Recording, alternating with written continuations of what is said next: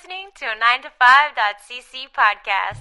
Oh, hey there, listener. Can you do me a favor? I know you're listening to this podcast right now, but I mean, I was going to say pause, but you don't even have to pause. You're probably on your phone or on a computer. You could, while you listen to me talk, go onto your social media platform of choice, Twitter, Facebook, Instagram, I don't care, and say, hey, the 9ES podcast is great. I like it. It's the best. I really, really appreciate it. If you like 9ES and you want to hear more of it, do subscribe to the patreon.com/9to5cc page at the 9ES Deluxe level. We have a bonus episode that goes up every episode, or goes up the Friday after every 9ES. And on this week's bonus episode, we talk about the scariest movies as measured by the heart rate of the watcher. We also talk about some Spirit Island and dead celebrities. But on the main show, the show you're listening to right now, we talk about the Buffalo Bills, Willie O'Ree, James Webb telescope. We talk about Russia and Ukraine. We're very, very misinformed about that. We talk about wrestling in North Korea, the Dark Side of the Ring television show, Boba Fett, Peacemaker, Ghostbusters Afterlife, and we throw the Eternals on the list. All this 9ES, baby.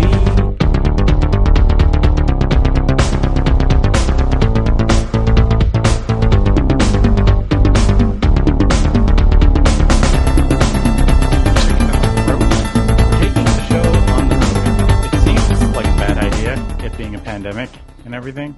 It's the best time for it. We're doing it. You say zag. Get on the road. Take that. So I feel that we should announce right off the bat, if you are a subscriber to Garbage Time, Scott will not be on this episode of Garbage Time, which is a real shame because mismanagement of Garbage Time is basically the talk of the entire internet right now. Is it? Yeah, oh yeah. What? Thanks to the Buffalo Bills. So the Buffalo Bills had like a lead in a NFL playoff game last night. We're recording on a Monday, so on Sunday. And all they had to do was like run a shitty Garbage Time play to run the clock to win. Instead, they messed that up. San Francisco, right? Mm-hmm. Yes? Yes. San Francisco scored a field goal, pushed it to a tie game, and then everybody found out the absolute folly of the NFL's overtime rule, which is it's a coin toss, and if you win the coin toss, you get to play first. And if you score a touchdown on that play, the game is over without any chance of retaliation. Hooray! Huh. What a dumb overtime. They don't even get to like answer back. Like, you sure if they run a play and get like stuffed or whatever, it would be like a shootout. If the first shooter scores, game over, like with no chance to like the other team to score. And who goes first? Determined by coin toss. So it's not like last team that scored or anything. There was nothing in the game that determined who went first other than a coin toss. So the Buffalo Bills were eliminated from the NFL playoffs because they couldn't manage their garbage time. Mm-hmm. Is that surprising? I don't know how they are. I don't know the first thing about American football. Well, Buffalo Bills are kind of a comedy of errors in lots of ways, but it's beyond stupid that they could not manage their own manage the clock for 13 seconds to just run the clock and literally like. I see. That's what it was. They should have run the clock and then they would have. They would have been fine. Right. But instead, Scott, they went for a field goal or something. I don't remember exactly. I've mostly heard other people from other sports talking about it. Yeah. So yeah, it was they had possession, and then like instead of taking like a really like defensive play where you just run the clock, aka garbage time, right? They failed to do that, or either like didn't play solid enough defense, so maybe like turned the ball over or something. Like they messed that up. Then it went to overtime, and then it was the stupidest overtime. Well, everybody got familiar with how stupid the NFL overtime rules can be. And like this is determining who goes to the, Super Bowl. So hopes and dreams. That's Buffalo. They're a sad sack, hopeless team. If it could go wrong to anyone, it goes wrong to the Bills. Yeah. I enjoy that the Bills fans are like, what the dumb overtime rules? And I'm like, I get it. Overtime rules are very dumb, but you had your fate in your hand and then messed it up to get to overtime, right? Like, and those rules aren't new. Those rules are decades old. Yeah, exactly. Which is, I mean, I think the NFL has kind of, people were just saying like it happens so rarely that just no one realized. like it's just like it was so rarely a thing, and then it's rarely ever been a deciding factor in a consequential game. Mm-hmm. So they were just like, whatever, we're just going to sleep on this old rule that doesn't make any sense, and we could be revised if we thought about it for about 5 minutes. I mean, teams don't score on every possession in football. So going first is an advantage, but it's not a crazy advantage. Right. Football defenses stop the rush most possessions. Right? Like, yeah, defense is more successful than offense. But a team that just defensively screwed up garbage time is not in a great place to screw up a rush. Well, I mean, garbage time is the offense. It's for the defense to come out there and screw it up too. That's special. Yeah. Yeah. Anyways, this NFL so what happens though? So normally it just trades back and forth until someone scores a touchdown, because apparently even if you score a field goal, then it goes back to the other team, and the other team can score a field goal to like push the OT, or they could score a touchdown to win. Yep. So yeah, it's so weird. Why would they not just go back and forth twice? I read a thing at some point that the rules of American football are like impossible to know.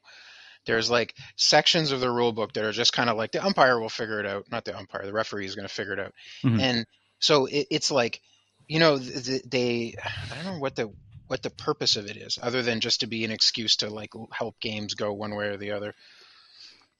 I mean, I feel like in the NFL, the rules are probably more absolute than the NBA or apparently the NHL. They're so elaborate though that it's like understanding them perfectly is impossible.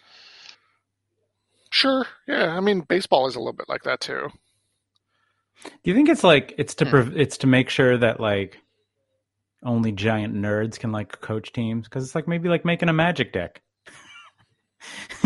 You're just like trying to put together like complicated, like knowing complicated rules and figuring out how to like win within those rules. Yes. It's probably also a function of how old the game is and how heavily played it is. Because no matter the rules, somebody's going to find a way to abuse it. And then you run into the situation where you've made a rule, somebody finds a way to abuse it, and then you got to patch it. And then it just happens again and again and again until the rules are incredibly complicated and fucked up. I mean, that's every pro sport. Yeah. Yeah. Which blows my mind though, because especially in football is like, I never understood like how football is like America's like one of the like, we get together at Thanksgiving and play football. And I was like, but there's so many rules, and I'm like, I get it. Like you're just playing like a pickup game. You're throwing the old pigskin around, but like, you're not even playing like any kind of approximation of the game. Like a hockey game, you're like, yeah, that was holding, that was whatever, and everybody can kind of agree on it. But like, there's no like, you have to paint lines on the field in your backyard or whatever to like measure where the downs are, and then like, I don't know. It's a lot of work, I think. Versus like basketball, shoot the ball at hoop. Hockey, shoot the puck at net. Like football is like more work than making a skate rink. Oh no! But like street hockey, right? No, you can play football just 4 downs and you turn over possession, like you play street hockey. I guess, but then you don't want to tackle because you're playing with your little brother and like all this stuff and like I thought it was 3 downs. Canadian John. That's right. Sports jokes from John. That's what you come here for. As opposed to the nonstop 7 straight minutes of NFL coverage. Yeah. My bread and butter right there. It's just my news feed exploded with just suddenly football commentary. And I was like, it's not the Super Bowl yet. This usually doesn't happen until like Super Bowl. I don't follow that many sportos. Let's bring it back to more familiar territory, but still related. I don't know if I would understand football half as well as I do if it wasn't for John Madden football games.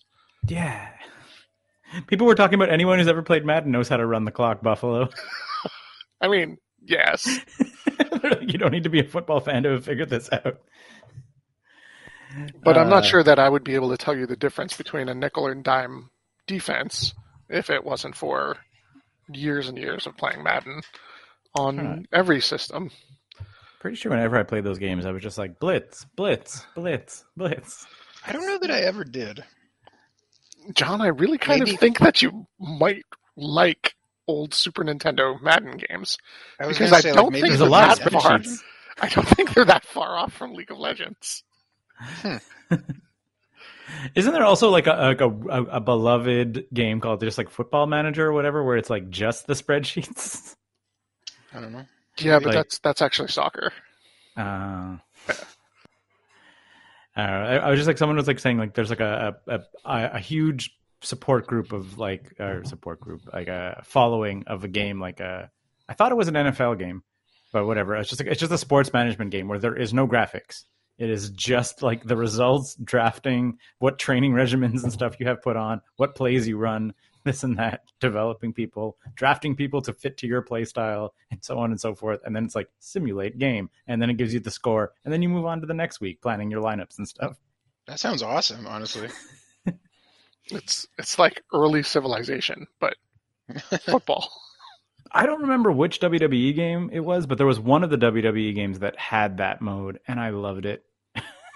Just like had manager mode, where you could wrestle the matches, but you could also just sim them, and you could book the matches, and then you book like backstage angles, like who you interview, and then you like book who runs in and like does whatever, and you try to like it's basically that game that you play on the phone, but on a full-fledged wrestling game. Where you're trying to like book to a feud for a pay-per-view to get the fans over and whatever. You introduce a new guy, like in the weeks that he's coming up, you like play video packages for him and stuff. The only way that would be extra amazing is if Vince McMahon every now and then would give you a new assistant general manager who is a comedy act.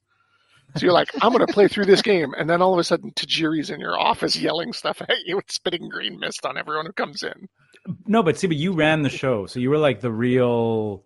I think you're like in the game. You're like Vince, because like you can appoint an assistant GM. No, but imagine your role could is do it to Tajiri. But imagine your role is William Regal, and you're like, I run the show, but your boss comes in and gives you Tajiri to sit in your office and ruin things. What was great about that it's like mode, playing SimCity when Godzilla comes by and blows your city to pieces. What was great about that mode was that there was also like, I mean, I'm sure it would be online if it was on a modern console, but it wasn't. It was on PS2. So there was like a local competitive mode of manager mode in WWE where one person managed Raw and one person managed SmackDown. So you're in like a ratings battle against each other, and then like how well you do like during the month depends on like where your matches go on the pay-per-view time slot and stuff. So you can get like you're playing on a local network with two systems on two different. No, TVs? it's like a pass and play. You have two controllers, man. you set your Monday Night Raw lineup, he sets his SmackDown lineup, and then you sim the week. That's bananas. It's great. Pretty sure it's just split screen. I'm pretty sure you can even like, if I recall, I think you can even like set your matches like split screen as you're like going through. So that's like some deep level of like wrestling nerdery in that entire mode. Yes. Let's you and me run two separate wrestling shows. Not wrestle any of the matches, just Sims. But yeah, that was my one piece of sports news that was kind of funny because it was the Buffalo Bills. The other piece of sports news is hockey players racist. Still racist. Still racist. What happened? 2 separate occasions of white hockey players making monkey gestures at black hockey players. Oh, Thankfully, not in the cool. NHL. So the NHL is like, look, we kept that out. Or something. Uh-huh. But yeah, kind of the worst. PK Subban's tweet, one of the players was PK Subban's little brother. Okay. And the guy was like, the guy who did the monkey gesture got like obviously suspended and all that stuff and ended up deleting all his socials. PK Subban tweeted, he was just sort of like, you didn't have to delete your Twitter and Instagram, man. He's like, the way these things go, you'll probably be let back in the lead if you just wait long enough. I was like, oh, PK, I miss you. Yeah, he's wasted in Jersey. Anyway, and and then to bring it back, the Boston Bruins finally retired Willie O'Ree's number. So Yep. They waited long enough for him to be too sick to come to this arena. well, 2/6 / still COVID. Yes. Like, and that's the. It's like the whole Pat Burns thing. It's just the NHL doesn't know how to do this stuff properly. No, but I kind of get this one to be like, if you wait till COVID's over, he might be dead when you do it. Yeah. So it's like you want him in the arena, obviously, but if he can't come to the arena, you want to at least do it while he's alive and can appreciate it. I get the should have happened 20 years ago. shit. Yeah. Yes, correct. This is the first black player in the NHL, by the way, John. This is, Okay. I see. So And he played for Boston? mm-hmm. A thing like that. Oh, wow. Huh. Okay. What else is going on, everybody? Markets crashed. I don't know how much of that has flitted out through you guys' Because China banned crypto? I think is one of the big. Well, I think drops. crypto has crashed as well, but I'm pretty sure the Dow lost 1,000 points today. Yeah, but I think that's just. I mean, from my understanding is China has banned crypto trading or whatever else like that. Okay, but that's crypto. Crypto is not as big as the Dow. Sure, exactly. But then a lot of money is going to move and whatever else like that, and it's like that, like just China being.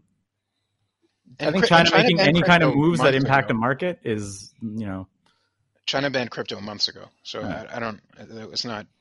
Because someone was telling me that there was like this time period, there was someone, not just cryptocurrency, but like someone was predicting a market crash late January, early February. And this was like, I was reading about this like at the beginning of January, where there was like just something about manipulated markets and whatever else, and and they were like, we're super ripe for a maybe not disastrous crash, but like a shitty crash. Yeah. So, well, it's here. We did it. Yep. The stock market, everybody. In-depth analysis from us. Mm-hmm. I mean, what is there to say? It feels so rigged because it is completely rigged. Yeah. So what do you even say when it goes up, when it goes down? It's like some kind of high stakes or low stakes gambling, up to you. Yeah. And I mean, like you're betting on a house of cards in the best of times, right? So, it's all made up, and the rules don't matter. The stock market, hell to the yes, it's completely insane. What else is happening in the news? I guess COVID's still a thing. James Webb hit the Lagrange 2 today, I believe. James Webb hit the Lagrange 2. Explain all of those words, please. All of those words. So none of that made any sense to me. Really? I was like, hit. Guys. Wait. I'm so James sad. Webb hit the Lagrange. I'm typing this out. Lagrange 2. And do you mean like also or the number? Okay, so we'll break it down. James Webb is referring to the James Webb Space Telescope. That is the brand new replacement for the Hubble that just got shot into orbit, and it's been flying towards Lagrange 2. Lagrange 2 is the Lagrange points are points that are balanced gravitationally between two bodies. So between the sun and the Earth, there's a bunch of points where gravity is really, really weak because of how the fields balance each other. So Hubble floated in low Earth orbit.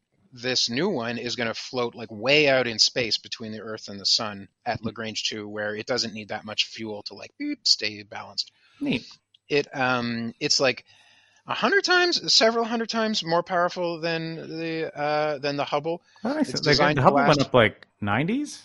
Yeah, 90s. So it's like my phone camera is 101 times more powerful. Yeah, exactly. I was like, think about your cell phone camera. What was that like in the 90s? So you laugh. I read a thread on Hacker News where they were talking about the hard drives on the James Webb, and somebody said the hard drives that they're using can only hold something like 90 gigabytes of space, and then they have to download their data. And like downloading is a big deal because it's fucking way out in space. It like takes a whole bunch of time. What? That doesn't make any sense. But on the super high res photos, they're going to be like a gig of photo. Well, you're right. And so people were criticizing the James Webb guys and being like, what the fuck's wrong with you? You could go to a Sears and get like for like a couple $30, you could get a bunch of terabyte drives. And the answer to that was, well, all of the specifications for this telescope were agreed upon like 18 years ago.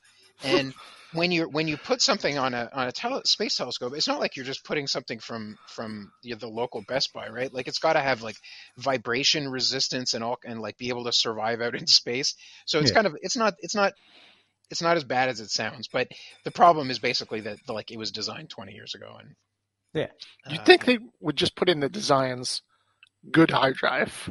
Figure that out just before launch. I don't know, man. It's space. Everything's got to be signed in triplicate before they can do anything, you know? Explain to me then how William Shatner got into space.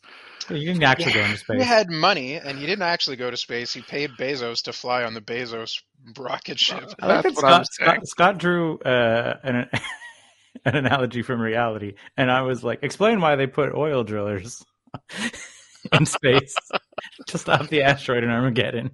They had like a weekend of training. Wouldn't it be easier to train astronauts how to use an oil rig than oil riggers how to be astronauts? Shut up, Ben. Shut up, Ben. Oh, man.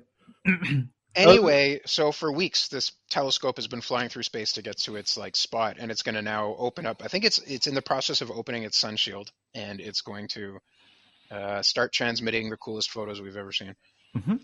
Yeah, 9 sun shield. gigs at You a don't want to time. ask about that? No, it's I way saw out of- Sunshine. I know what Sun Shield is. Yeah. What's cool? The Hubble didn't have one, so we could only operate half the time. Because the other half it was in the sun and it couldn't see shit. And this thing has a gigantic football field sized shield floating around it to allow it to take pictures 24/7. Can't wait till space junk hits it. Well, it's in so the far away. range, so conveniently it's not going to be annihilated by Chinese space junk from, or Russian. They're going to shoot rockets up in space and blow something up and just send shrapnel around destroying A everything. gazillion of Elon's satellites spinning around up there. Mm-hmm. The Russians are too busy shooting their rockets at the Ukraine to shoot them into space. Come on. Just Ukraine, not the Ukraine. And yes. Yeah, that's another big thing, eh? That Russia stuff is heating up pretty fucking hard right now So There was a story. big DDoS attack today. on the Ukrainian government. Ukrainian. Well, heating up. I think like Sarah works with people from Ukraine, and it's been pretty much constant. Like for several years, she's worked with like at different jobs with different people from the Ukraine, and they're like, yeah, it's the worst, and it's kind of a bummer that we don't get more like news coverage because we're just Ukraine. Mhm. Like They should really consider to add some gravitas to their situation. funny story, when we were on vacation, there was a large contingent of Eastern Europeans who were also on vacation in the Dominican Republic while we were there, and a lot of people from Ukraine. And there was like a guy, like, what they do at like fun little talent shows, whatever else, like they bring, like, the comedian guy brings someone up on stage and they do like a little dance or whatever else like that, like. Did he do a whole in Soviet Russia? No, but they were like, where are you from? And he was like, would rather not say. And everyone, they're like, no, where are you from? And like his wife, super drunk, is like, Moscow. And he's like, no, doing the like shut up like thing. And you see like a couple people in the crowd, like Ukrainian, looking at him like. I was like, yeah, this guy's just trying to be on vacation, right? Like, Yeah. I don't want to be, I'm from your oppressor. Yeah, We just moved military people directly into your land and just stayed there. International politics are fun. It's cool. The whole world was like, what you gonna do? Right? What are you gonna do? Does Biden and the American people have that appetite for war? I don't think so. Biden doesn't even have the approval to do stuff he promised he would do anymore. Right. So are they going to be able to do anything if Russia decides to move in? I don't think so. Team America. I read this thing talking about part of the why is Putin doing it now? Like, what the hell? So apparently part of the story is Russia has an enormous aging population problem, and they might not be able to fight over anything in a couple of years. So they're going to run out of the army? Well, think about it. Like imagine like the brain drain problem we have in Canada. People want to make a lot of money. They travel south to go to the States.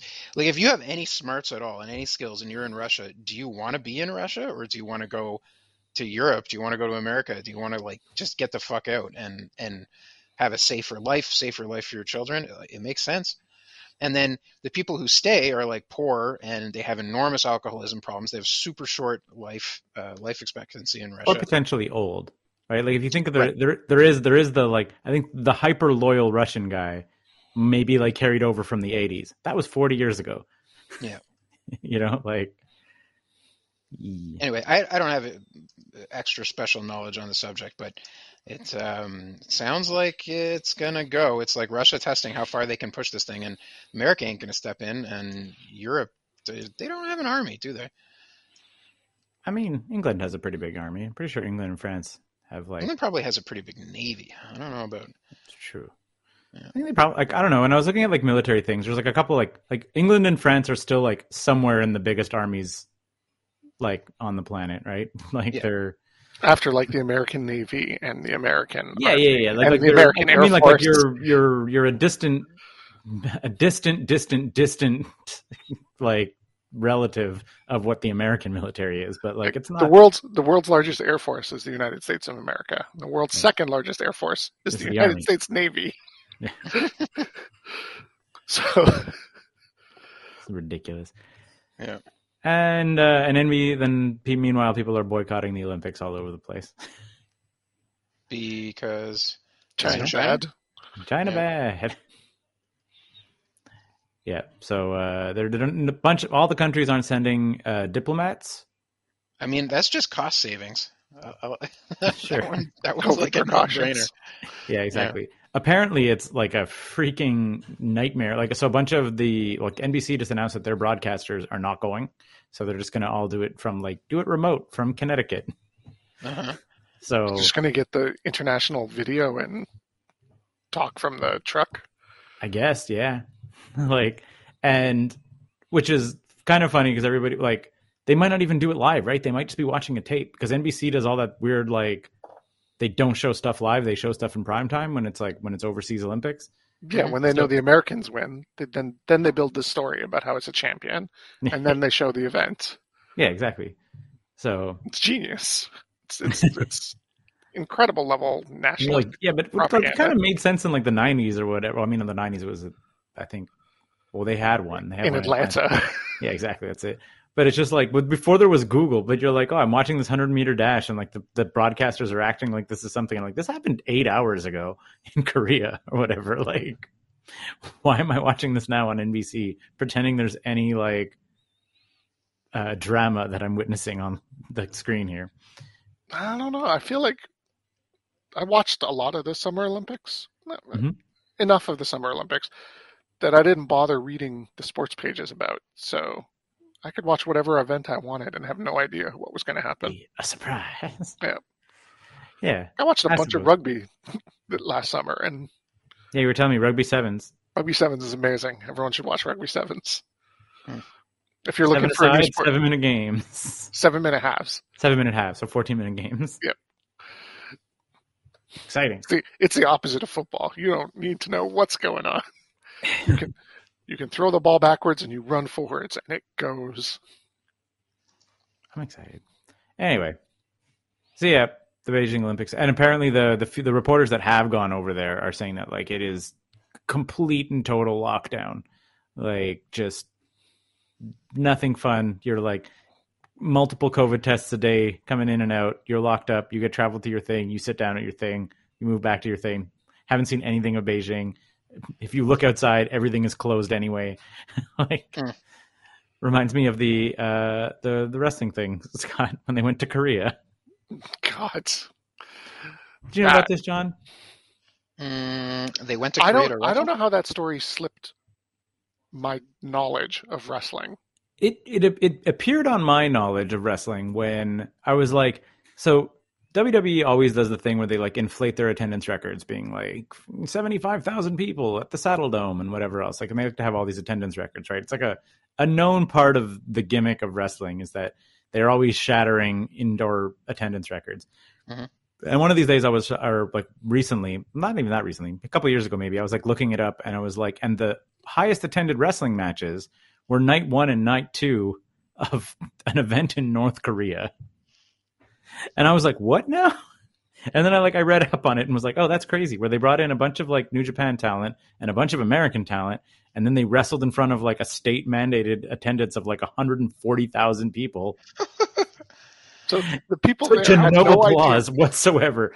2 nights of fighting and only the one guy who had kind of ties to North Korea got any kind of pop. So they're just wrestling in complete silence in front of 100,000 people. I'm kind of amazed they have a stadium that can hold 140,000 They have people. all sorts That's of crap, ridiculous. They built the biggest stuff to say that they have the biggest stuff, and then they have the president walk in and make everyone go. Yeah, Right. And they're like, look, see how popular he is. Everyone wanted to be here. Yeah. Like, I'm sure they probably have sporting events in there where you have to attend, and they're being like, watch 100,000 people play this, like, watch a shitty game of soccer, right? Like, The World Championship of American football. yeah, probably. They probably have a Super Bowl in there. Yeah. Anyway, it's crazy. John, I don't know if you know much about wrestlers in the 90s I do not. and their private lives, but drugs and fighting each other both feature very heavily. So if you How'd grab a that bunch go of in these Korea? guys and put them on a plane and put them into North Korea, they're still either detoxing real fast, Oh, yeah. desperately seeking alcohol, and as such, more inclined to fight each other. Which But happens. do they party harder or less hard than Quebecois influencers on a plane? Well, the thing is, they don't have any of their stuff with which to party. It is all taken away, and they're not allowed to bring anything in. So they're just So all less locked. So Eric Bischoff goes jogging one morning. He just leaves and goes jogging, and he's like, and then I see people like on the balconies and stuff with like the look of terror in their eyes. Like children are like freaking out, and everyone's screaming because there's a white guy jogging down the around. street. And he's like, and then my handler was like so afraid and was like, you can't do this, you can't do this, you can't do this. And he was like, in the back of my head, I was like, oh my God, she might get killed. Like I just went out jogging and my screw up might have legitimately. He was like, she came back the next day, and I was like, thank God. But it was just sort of like, sometimes our handlers would disappear and not come back, and we're like, here's your new handler. And you're just like, cool. Uh-oh. What? Then like at one point they one of the wrestlers was on the phone with his wife and was like, oh man, they have us like locked up in this shithole. And then he's like, and then I hear like a click on the line, and then there's a knock on my door, and they're like, what did you say about North Korea? And he gets legit arrested by secret police. Yeah, legit arrested and questioned by North Korean secret police because he called North Korea a shithole on the phone to his wife. Wow. Yep. Yeah. That Dark Side of the Ring was one of the craziest ones because it just... For some reason, Too Cold Scorpio keeps wanting to kill Hawk. Like, actually kill him. I mean, everyone kind of talks about wanting to kill Hawk. Yeah, exactly. But he's like, man, like, they're like, if you did it here, though, it would just go away. They would probably just let you go. Like Hawk would die. We'd all fly back to America. So he's like sharpening a chopstick to try to shiv Hawk. Wrestling. Bananas. John, if you want to watch a bunch of Dark Side of the Ring, it's on Tubi now. Yeah, Dark Side of the Ring is amazing. yeah, it's terrifying and good. If you One like of true them. crime stuff and you like really big pop culture stars, Mhm. and seeing how those two things mix. And it's pretty much about like it's on par, like not necessarily it doesn't go long form the way Tiger King does, but like in terms of the like personalities, and you're like, how are any of these people getting anything done? Like everyone is like it's Tiger King levels of insanity because it's all 80s cocaine fueled wrestlers. Like every story is completely insane in one way or the other, and like how often they're tied to murders or this or that. You're like, why? How is it still happening? At the very least, it all seems to mostly be in the 80s and 90s, mostly. Like, And how somehow Chris Jericho comes off looking really good. well, he's the narrator. Yeah. There's all kinds of weird stuff, and if you just want to dip your toe in the water, the Benoit episodes. Oh yeah, the Chris Benoit episode is. Wasn't that a little gruesome? Doesn't he go Oh, crazy yeah. and kill people, traumatic brain injury Sure does. style? Mhm. Sure does. Mhm. I mean, It's the most true crimey of all of them. the Snuka one also, The Snooker one's very true crimey, but and the There's Dino no- Bravo one, there's no good resolution. The Dino Bravo one is amazing if you want to hear. especially because there's a Montreal angle. Yeah, I really like that they didn't bother translating the Italian Francophone interviews. They just put subtitles on and just like, you're going to have to listen to this. Listen to these people talk about wrestling. Yep. Rougeau pops up And in that's the the one with Pat in it, right? Pat's in that one. yeah, Pat's in that one. Rougeau pops up in the Dynamite Kid episode in season 3. Yeah. And there's like, but then there's a weird Dino Bravo connection. And you're like, oh no. And Rougeau just like laughs it off. And I was like, this is all kinds of weird. The biggest wrestling promoter in Quebec. I'm sure he absolutely had no deals with the Montreal Mafia. That's not a thing that could have possibly happened. Just jokes. It's the, wrestling. I love the Rougeau brothers. I'm a big fan of the Rougeau brothers. Mm-hmm. After the Dynamite Kid and Dino Bravo one, I saw a big shoot interview with Ray Rougeau talking about the roller quarters incident. Yeah. Roller quarters incident? Dynamite Kid beat the crap out of him for shits because Dynamite Kid was like, but the roller quarters incident was retaliation to the fact that Dynamite Kid like worked him in the locker room over a card game. Over cutting up his gear. Yeah. Because Perfect did it and told the Rougeaus that it was Dynamite that did it. Yeah. As a rib. And then they went to go talk to him and then Perfect told Dynamite that, the Rougeaus were really pissed off at you for reasons unknown. So Dynamite came and beat the shit out of Rougeau. Didn't beat the shit out of him, just roughed him up a little bit. Well, I mean, it depends on Rougeau believes the shit was beaten out of him. Said like his face was all puffed up and whatever else like that. I mean, I feel that if you have like Brett said he was just kind of cheap shotting him. I mean, yeah, I guess, but like a black guy is easy to get, right? So yeah, like, and then the Rougeau brothers were like, "Well, you can't let that stand." So Ray was telling the story like, Jacques never really learned how to throw a punch. He was a wrestling guy. But I was Gold Gloves, so the next couple of weeks, I took a mattress in every hotel room, and I taught him how to like put his hips into it, and like really throw a punch. And then my dad was just like, "If you really want to hurt him, go to the bank, get a roll of quarters, put it in your fist, use that to throw the punch," and knocked out 2 of Dynamite's teeth in one punch. Yeah. Wrestling. And Pat Patterson was in the hall watching it happen, going, "Oh no!" Yeah. The Dynamite Kid episode is also pretty messed up. He pointed a shotgun at his wife. Dynamite Kid was not a good person at any. No. No. He was like one of his favorite jokes that he liked to do was like basically roofing people, like slipping like medical grade sleeping pills into the drinks and then be like, ha ha ha, now he passed out. Let's shave his eyebrows and heads and take a shit in his bag. What a fun joke. Huh. It would be awful if it wasn't also extremely common in every one of those shoot interviews you've ever heard. Randy Orton took a shit in someone's bag. Stacy Keibler's. Yeah, one of the lady talents. Like, what happens to you in life where you think that that's like a funny prank? Like, I'm gonna shit in your backpack, John. Can't get mad. It's Joke's a joke. on you. Now you have shit in your backpack. And it's like doubly worse because these guys are like on the road, right? So it's like, imagine if you're like going back to I shit in your backpack like while we're backpacking across Europe. Like you're not going home anytime soon. You're like, oh, what? You're like, get it? Now there's shit in your bag. See you in the next town. Like you can't go home. Like you're like just trying to wash the shits out of your bag or buy a new bag, and then it's like you still need to travel the next day. So it's like doubly. How shitty. many pair of wrestling boots did you pack? Yeah, exactly. Gross. Speaking of wrestling, I watched Peacemaker. Yes. Oh yeah? Yeah, What's all Peacemaker? 4 episodes that are available to it. I heard it was good. It's great. It's A+ stuff. Directly from James Gunn.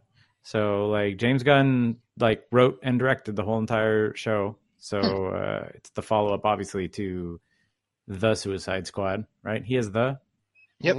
I think he's the Suicide Squad, not to be confused with Suicide Squad.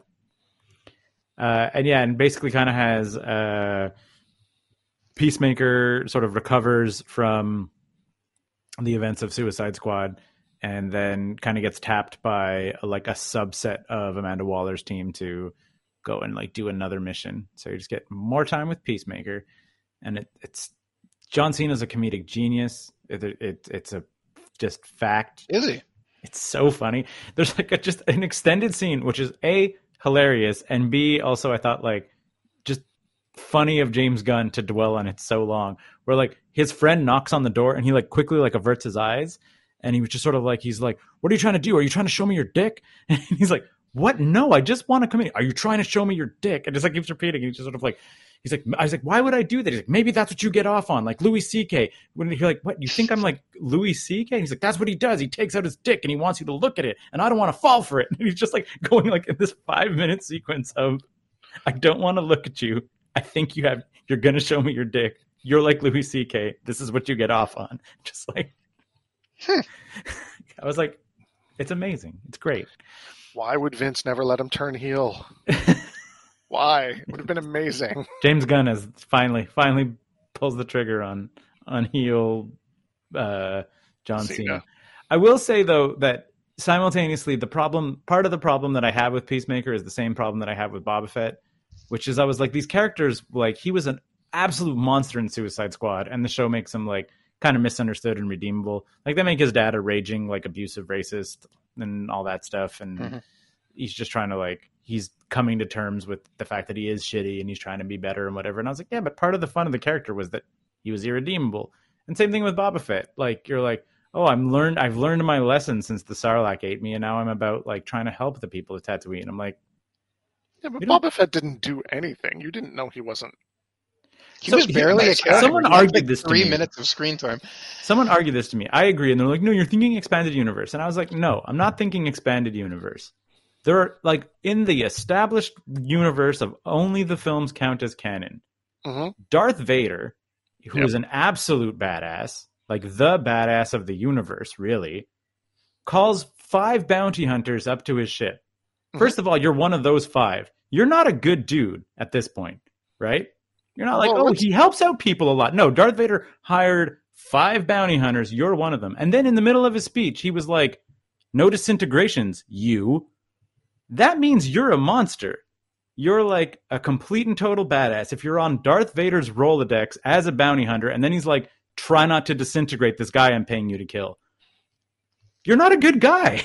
Right. Okay, but you're not necessarily a bad guy. You're a cowboy. When Vader is like, yo, tone it down.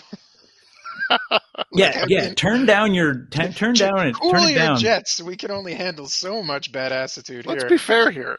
Like, Han Solo is a smuggler and wanted criminal. Right. And at no point are they like, hey, don't disintegrate us. Like, that's a different thing. If you're like a bounty hunter who's renowned enough to be like, you're a top 5 bounty hunter in the galaxy, period, because you're on Vader's Star Destroyer. And then he has to give you a special warning not to disintegrate the target. I feel you've established this is not a good guy. Okay. I feel like he's a wanted, man who's killed several TIE fighter pilots at that point. If you went to the States and killed a couple of Air Force pilots, and the bounty hunters were just like, hey, whoa, just remember, we want him alive. I don't think it automatically makes you... Not just we want him alive. We want him not disintegrated. You have to specify don't disintegrate. What is the complaint here? Is the problem that they're making Boba Fett into a good guy? Yeah, 100%. Like, I mean, they already kind of did in The Mandalorian. And I was like, well, he's supposed to be a huge badass. Like, I'm like, you're... Like, at the very least, you should be, like, a certain degree of, like, unfuckwithable if you're that level of bounty hunter. Right. And now you're just sort of like, oh, I want to help bring equality to Tatooine. I'm like, why does this guy care? Let's be fair. He got knocked into the Sarlacc pit by a blind guy. I mean, a blind Jedi. It's Tatooine. Isn't Tatooine like the middle of nowhere garbage town? Yeah.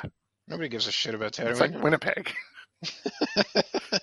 Yeah. So like the story of the Book of Boba Fett is that he basically kills Bib Fortuna and then takes over Jabba's old like mob runnings. So he's like, I'm going to get protection money, but I'm going to be like a good mobster. And even that is weird. I'm like, what are you doing here, Boba Fett? Like, you're still taking protection money. Like, they kind of want it both ways. They want him to be like a badass, but also a good guy.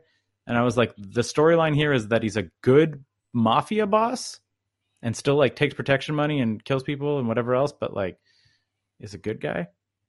It's just, it's a little muddled, I find. with the the narrative. That being said, tricked out mod chrome speeder bikes are the best. I was going to say Wookiees with taser knuckles are the best. Mm. Also, So hang on, just pause real brief. Those two things that we just said, John, it may not surprise you to know that Robert Rodriguez is heavily involved in this season. You know what's amazing? Chewbacca the Wookiee. You know what's more amazing? Other Wookiees that are more badass and have electrified brass knuckles. They're not nice Wookiees. There's also the Star Wars overlap with Peacemaker right now. I don't know if you heard about this. What? No. So at one point, John Cena as Peacemaker is just sort of like, he's like, the guy's like strong like a Wookiee, whatever. I was like that. You can't fuck with a Wookiee. They're like, every part of them is deadly. Their anus has teeth. That's canon. What? And now if you Google like do Wookiees, like it like it's like one of the Google predictor things. Like, do Wookiees have teeth in their anus? Just to double back on something Keith just said, Robert Rodriguez is heavily involved in this season, or this show. Yeah. And that, of course, means Danny Trejo. Danny Trejo has a character. Yeah, he's a bad guy, and he's going to die. Wait. But what is your... You don't know... You know the setup is it's Tatooine. He is in Jabba's palace. Like, he's set up base in Jabba's palace. Who is Danny Trejo? Drug dealer? No. He'll never guess. Hey, it's true. He'll never guess. What does Jabba have underneath his palace? He had the what do you call it? The monster. The Rancor. Oh, he's a Rancor Wrangler? Correct. Oh, that's amazing.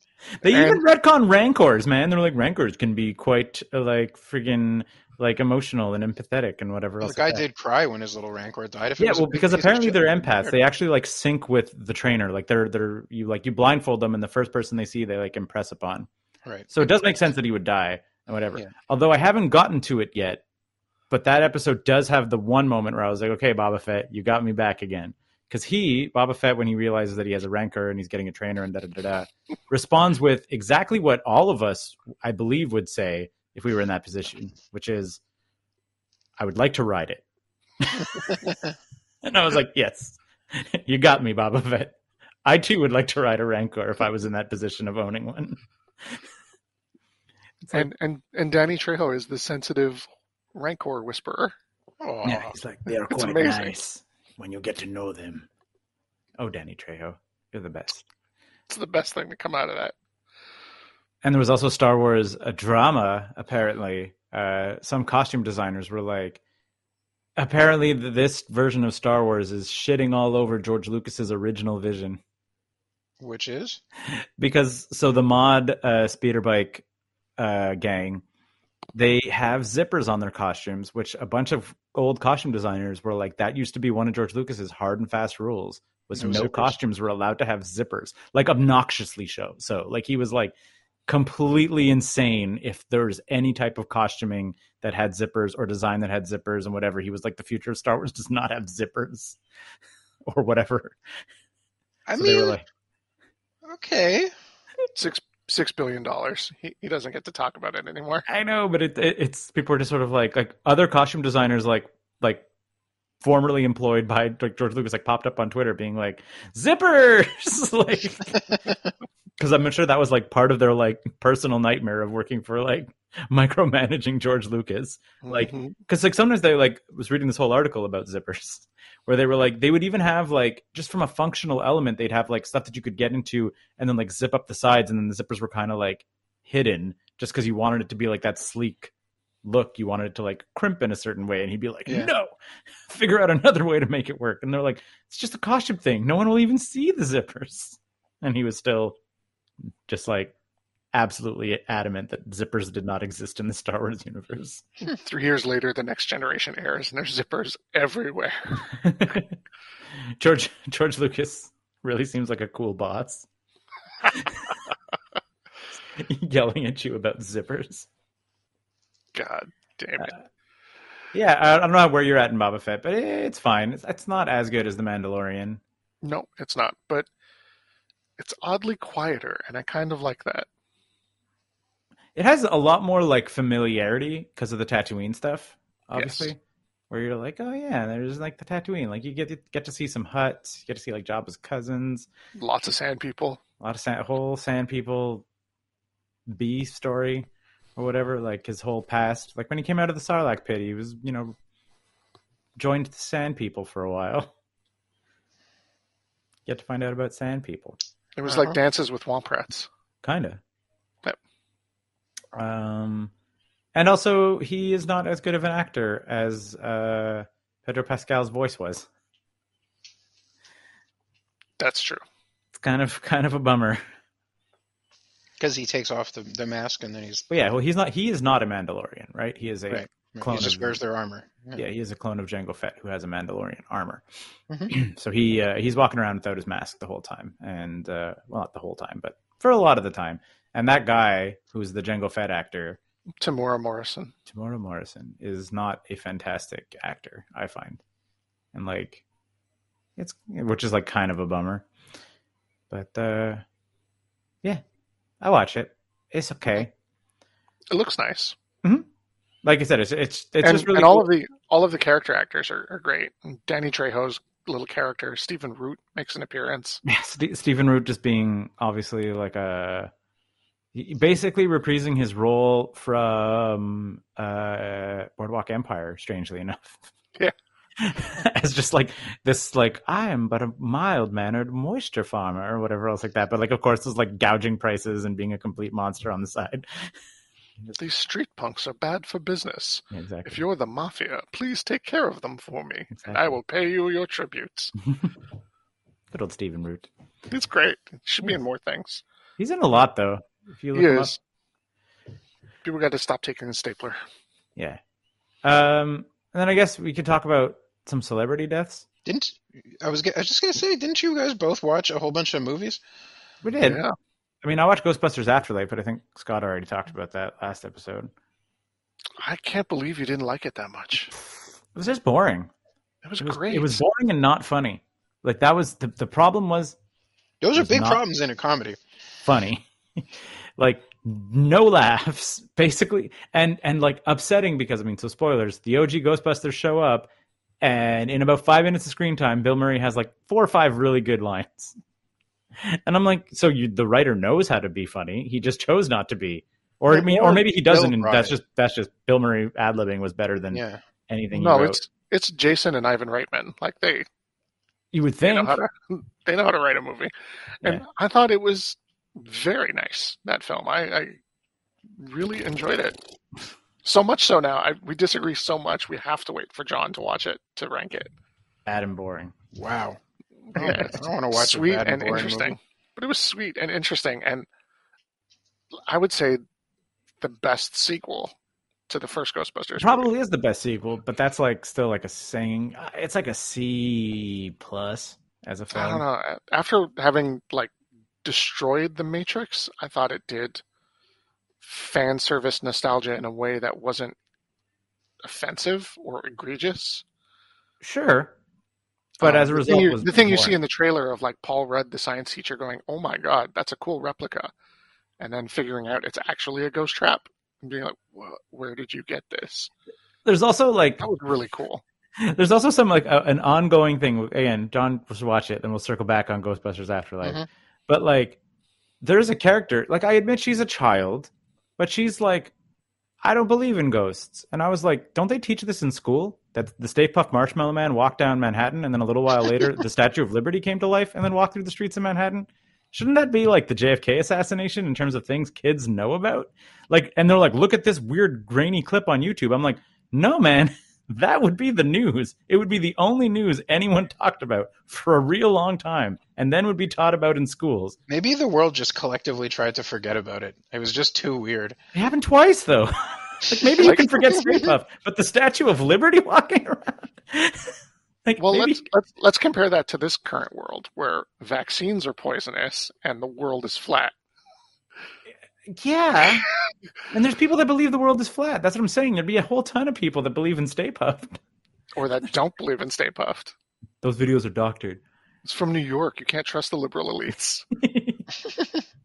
Yeah, but just the fact that there's any doubt about like the presence of the supernatural, like given the events of the first two films, like Man, whether or not you want to say the third film is not in canon or not, like the first two films, yeah, Stay Puft, one film, The Statue of Liberty, another film.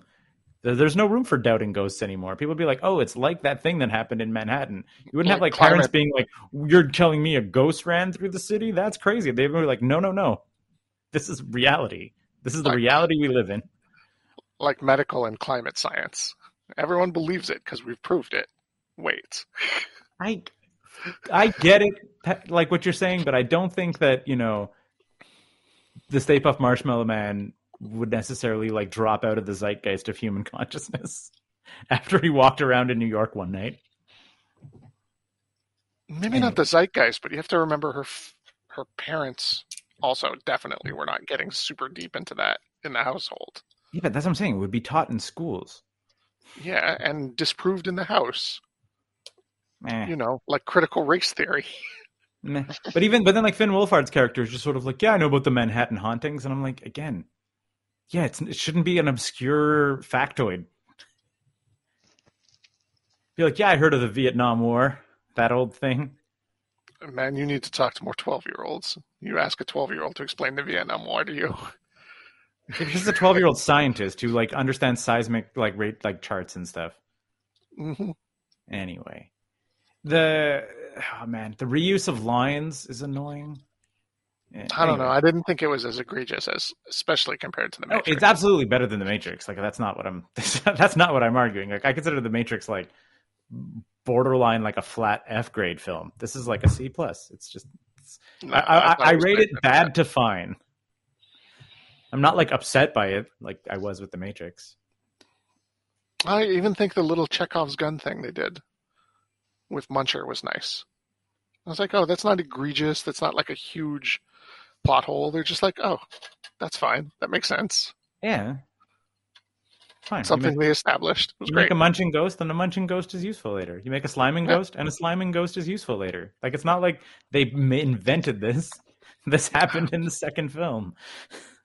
Man, I think you were too demanding of this movie because I was thoroughly entertained watching it. I've let you talk me into hating other movies I thought were fine, like Shang-Chi. How do you compare it to the other Ghostbusters? Not as good as the first one and better than the rest. Yeah, I would put it kind of on par with 2. Like in the same way that 2 felt like a rehashing of 1. Yeah, this feels like a rehashing of 1.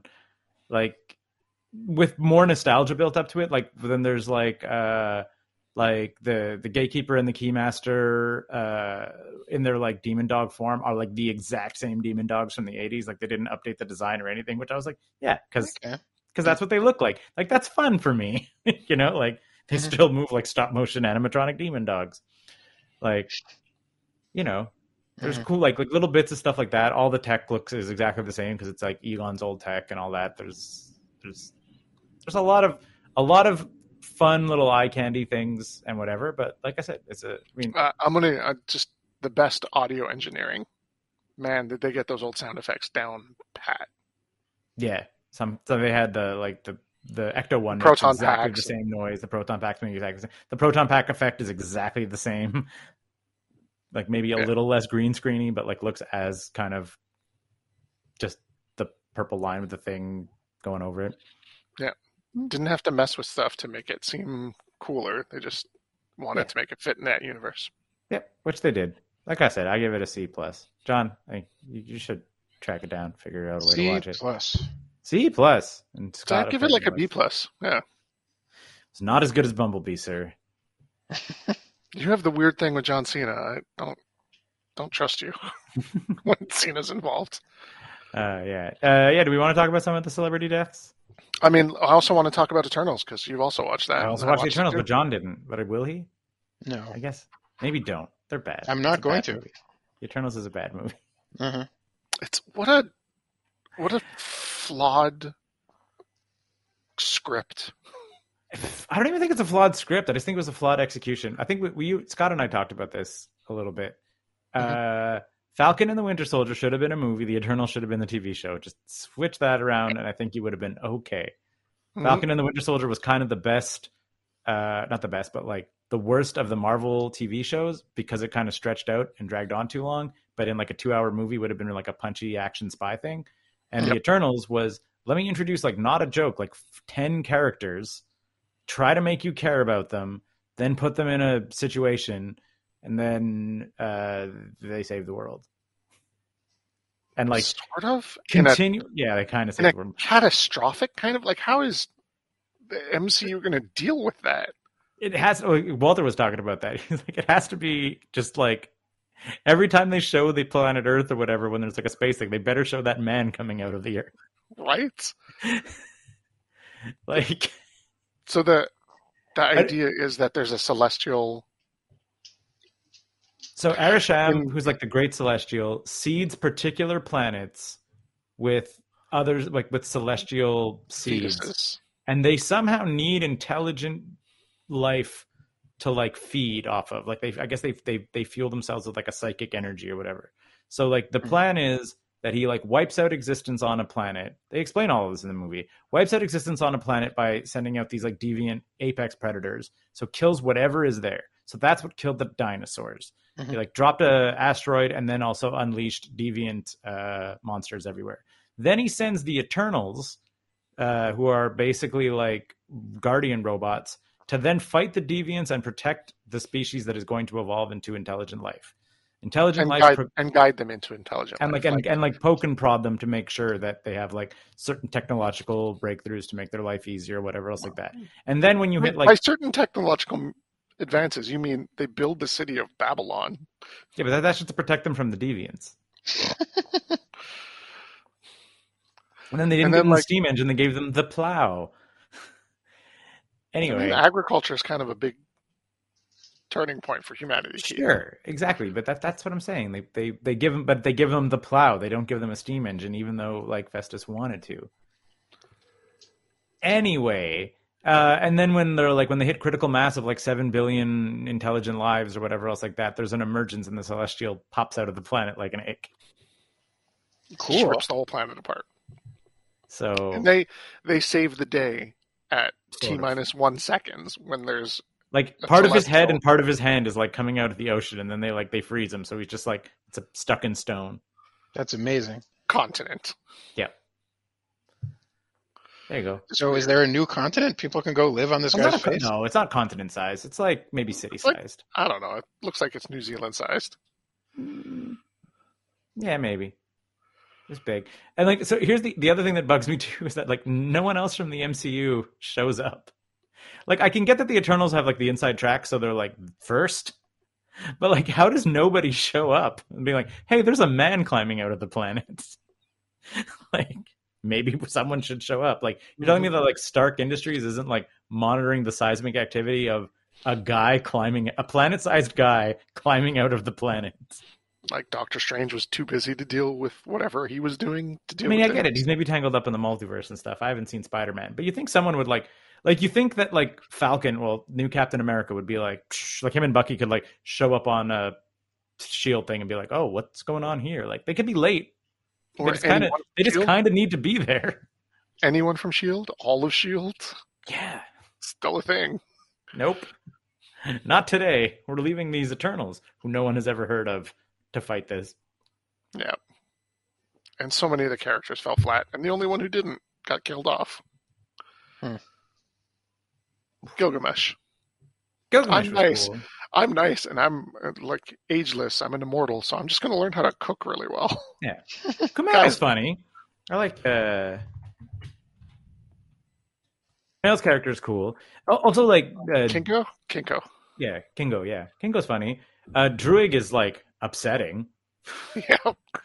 So he has like a mind control power, and his like response to living forever on Earth or whatever, because like once the planet sort of hits critical mass, the Eternals are just sort of like left to their own devices and just kind of like get to just like do whatever. Like they don't know that the world's going to end, but they're like, well, humanity pretty much has it taken care of, so we can now like pursue other interests and whatever. Like Kingo becomes a Bollywood movie star for like the last 100 years, and he's like his own grandfather and his own father. Like he just like pretends to be aging or whatever. A generational superstar. Yeah, exactly. But then one of the characters who has mind control powers appears to have just brainwashed and mind controlled a group of people to live in the woods under his like tutelage, and they're just all brainwashed, living like Amish people and worshiping him like a god. And I was like, that's upsetting. And he's a good guy. Like, there's no heel turn for him. He's like saves the day, and no one addresses it. They're like, that's a little weird. Anyway, moving on. And I was like, no, unpack this. That's awful. Oh man, like. Mm-hmm. The speedster just leaves, and then like I completely forgot she was in the movie until they show up at the ship and she's there again. But she doesn't just leave; she leaves and steals stuff constantly. Everything, every missing work of art somehow ends up in her room. Yeah, because she's super fast. Again, like that's fun. Like that's like cute little stuff that would be in a TV show, but in like a movie, it's just like happening at a breakneck speed, and it's like, yeah. I would say this is the biggest Marvel's cinematic universe miss since like Dark World or whatever, the second Thor movie. This is like second Thor movie, third Iron Man movie bad. That's harsh. And both of those are better because both of those really bad movies still have Loki and Robert Downey Jr. Yeah. Like there's at least characters driving interest to watch those movies. I don't think I would ever watch the Eternals again. Yeah, there's no point. And then I think I told you about this on the podcast or whatever, where they're just sort of like the best part of Marvel movies is like during the credits when someone you've never heard of shows up and he's like, I'm Blorko, and everyone is supposed to like be like, oh shit, Blorko. It's Blorko. This is like next freaking level. Like Eros, aka Star Fox, brother to Thanos, shows up, and I'm like, no, these moments were cool in the credits when you were like, oh shit, it's Nick Fury, or oh shit, it's Thor, not Eros, aka Star Fox, brother to Thanos. No one cares. No one cares about this person. He is nobody's favorite character. I marked out a little bit, but also was very confused because Eros is a very troubling character. Yeah, and they're just like, they're gonna just get rid of all the problematic traits and make him good, or are they gonna make him super problematic? Because he's basically the Avenger that was also the Purple Man. He's like mind control. Yep. And rapey. Lovely. And rapey. And then there's another post-credit scene where Jon Snow is like looking at a sword, and you hear like shing, whatever else like that, and you're supposed to know that he's the Black Knight. You remember everyone's favorite Avenger, the Black Knight? Black Knight is super cool. You're wrong there. Yeah, but whose favorite Avenger is that, dude? Like compared to Thor and Captain America or Spider-Man. Well, they just introduced like a bunch of the 80s Avengers in Black Knight and Eros and Cersei. I get that, but they're in the books for hundreds of issues. This is my point, is that it's Guardians hubris. They were like, we don't need to have beloved characters. Guardians did so well. And I was like, the Eternals proved that like, no, like a good writer and director made Guardians do so well. You can't just throw a bunch of characters nobody cares at on a screen. And then otherwise you end up with, you know what it is? It's basically the next Fantastic Four movie. You just kind of watch it and you're like, oh, these characters are there, I guess. But the Fantastic Four, at least, did you see the last one, the Four-tastic movie? No, I didn't see. Where was Robbie the Robot? That's what I want to know. Yeah. Herbie. Yes, I Herbie did watch Fanforstic. It's Herbie. There's three of them, right? John, the robot's name is Herbie. Robbie the Robot is a different robot. Yeah. All right, whatever. Herbie the Robot. A joke, but yes, Fanforstic was horse shit. That was that's the third Fantastic Four film, right? Yeah. That's the feeling you get when watching the Eternals. You're just kind of like, oh. Oh, that's I don't awful. think it's that bad. There's like moments. There's a lot of fun moments, and the fighting is okay. And this is also upsetting. The fighting in the Eternals, like the speedster fighting in the Eternals, better than the fighting in the Matrix. God damn, that movie sucked. Yeah. You could tell what was happening, and they were using their powers in ways that made sense. And there was like the speedster fight was cool. Yep. Like they actually did kind of a fun thing. Like instead of making her go in slow motion, like they made her real fast. You know, like which like we've seen and this. The tech guy used tech powers to stop people stronger than him. Yeah, it's fine. That was cool. He was fine. I liked him. Yeah. Can you imagine if Neo had had a line somewhere where he's like, "You don't have the budget for these moves," you know, and then he can beat the agents because they don't have the budget to outpower his. Anyway, could have gone that movie was. I really wish I could download a good fight choreographer right now. Exactly. Oh man. Yeah, The Eternals is rubbish. Okay. Oh yeah, and then there's a voice off screen, and it's supposed to be Blade, and we're supposed to get excited about that too. And I was like, but it's not Wesley Snipes' voice, so now I'm like upset. Well, no, you know who it is. It's the guy who played Cottonmouth from Luke Cage. Muhashar Ali. Yeah. Probably butchering his name. You want to rank the Eternals, buddy? Sure, yeah, let's put it on the list. I'm down at Pirates of the Caribbean on Stranger Tides. That's 145. Ooh. Let me pull up the list here. Which is only slightly above Dark Phoenix and Mac and Me. If you're looking for the list and you're listening to this, you just have to Google 9to5.cc, the list, and it's your first link. Thanks, Scott. It's super easy to pull up, and it's the Mummy, the Tom Cruise Mummy. Ooh, yeah. No, this was better than that. Kenny Ortega's The Descendants. We're definitely in the right zone. Zack Snyder's Justice League, Teenage Mutant Ninja Turtles, Out of the Shadows.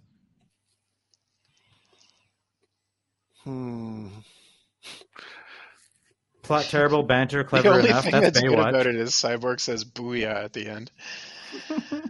That was the best thing about that movie. Wow. Did that make the Snyder cut? No. That made the Snyder cut. God damn it. Booyah is pure Joss Whedon, man. Fucking Zack Snyder. Yeah, well, because it wasn't in the original script and the actor hated it. The actor hated everything. Mm-hmm. Also, why would he hate the fucking Teen Titans cartoon was on for like 10 years? So many fans of Cyborg come from that. Yeah, no, but he was like, I'm not, like, the quote about it is like crazy too. Like, he equated saying booyah to like minstrel shows and stuff. And I was like, I don't know. I feel you've gone too far into booyah. It's because the cartoon guy says it. Yeah.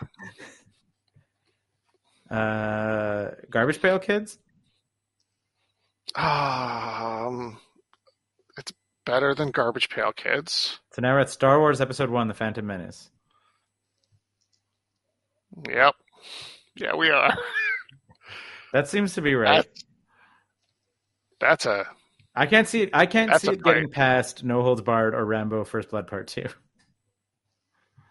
And above that is Dune, and it's not getting past Dune, even though it does have some odd comparables to it. The Phantom Menace, wow. Yeah, it's like that's the ceiling. Is it above or below Phantom Menace? I would rather watch The Phantom Menace. I think The Phantom Menace at its best is better than... The best parts of The Phantom Menace are better than any parts of The Eternals. I think that's probably right. Wow. Yeah. Here's a quote for you, MCU. The Eternals. It's a little bit better than Garbage Pail Kids. Put that on your Blu-ray box. It's better than The Art of the Steal because it doesn't break the rules of its own universe. It kind of does. I mean, it kind of does, but not in the same way. In very, very strange ways. Unless it's not part of the MCU. Like, it doesn't need to be. But it is part of the MCU. They make painstaking points to the fact that Thanos is around and all that stuff. And that's the other thing, too. Thanos turned out to just be buying humanity time. When he got rid of half of us, he put the brain trust down to like 4 billion or whatever. So we bought extra time before we hit 8 billion intelligent lives on the planet again. Thanos was trying to, sustain life. What about all the good things Thanos did? And that's the other. I was like, why couldn't no one argued that when they were like, what about humans? They did good things or whatever else like that. I'd be like, no. Like when you have your little powwow with Arishem, the Celestial, I'd be like, hey, Arishem, I get it. You have your timeline and there's Celestials and all that stuff.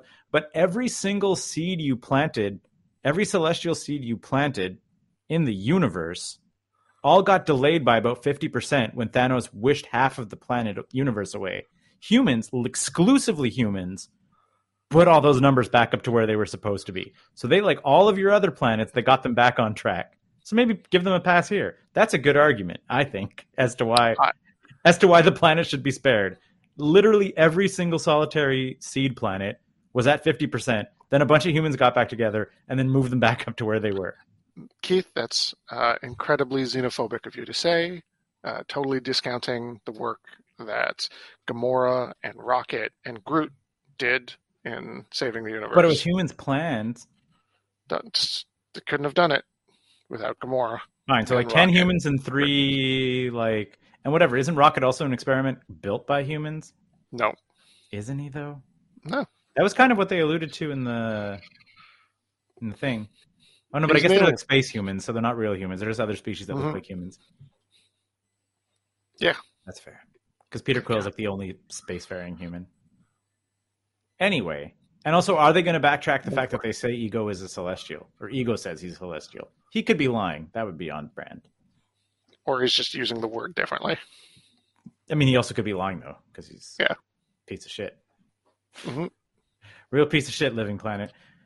I went down an Ego the Living Planet rabbit hole after that. I was like, if he wasn't a Celestial, turns out he was like a scientist who fused himself into a planet. He's been all over the place in the MCU. Ugh. They undid the Agents of S.H.I.E.L.D. from the MCU with the Hawkeye TV series. Do they? How so? Yep. So at the end of the Hawkeye series, spoiler, you find out that Hawkeye's wife was Bobby Morse, the Mockingbird. Right. Oh, yeah, and there's a Mockingbird in S.H.I.E.L.D. There's a Mockingbird in Agents of S.H.I.E.L.D. who's on the show for 2 seasons. Wow. Whose name is Bobby Morse and who does not have anything to do with Hawkeye, but definitely does meet Sif from Asgard. So that's all kinds of weird. Yeah, I guess they're just going to turn that into Legends of Marvel like they did with all the books, Star Wars books. I don't know how much of Agents of S.H.I.E.L.D. y'all watch, but I'm just going to say that Coulson imagined all of it while he was in Tahiti, which is a nice place to visit. That was when he was dead? Yeah, like he was like bleeding out from the Avengers, he imagined. And then the going on. Tahiti was like a healing, mind-wiping place that S.H.I.E.L.D. had introduces in the show. Yeah. There you go. Oh, I thought you died. No, I went to Tahiti. It was a nice place to visit. And it was basically like a weird regeneration brain reset thing. Regeneration, brain washing spy thing. Yeah, that's all he could remember. I didn't watch any Agent of S.H.I.E.L.D. Season 1 was fun, and then it gets weird. Thank you for listening to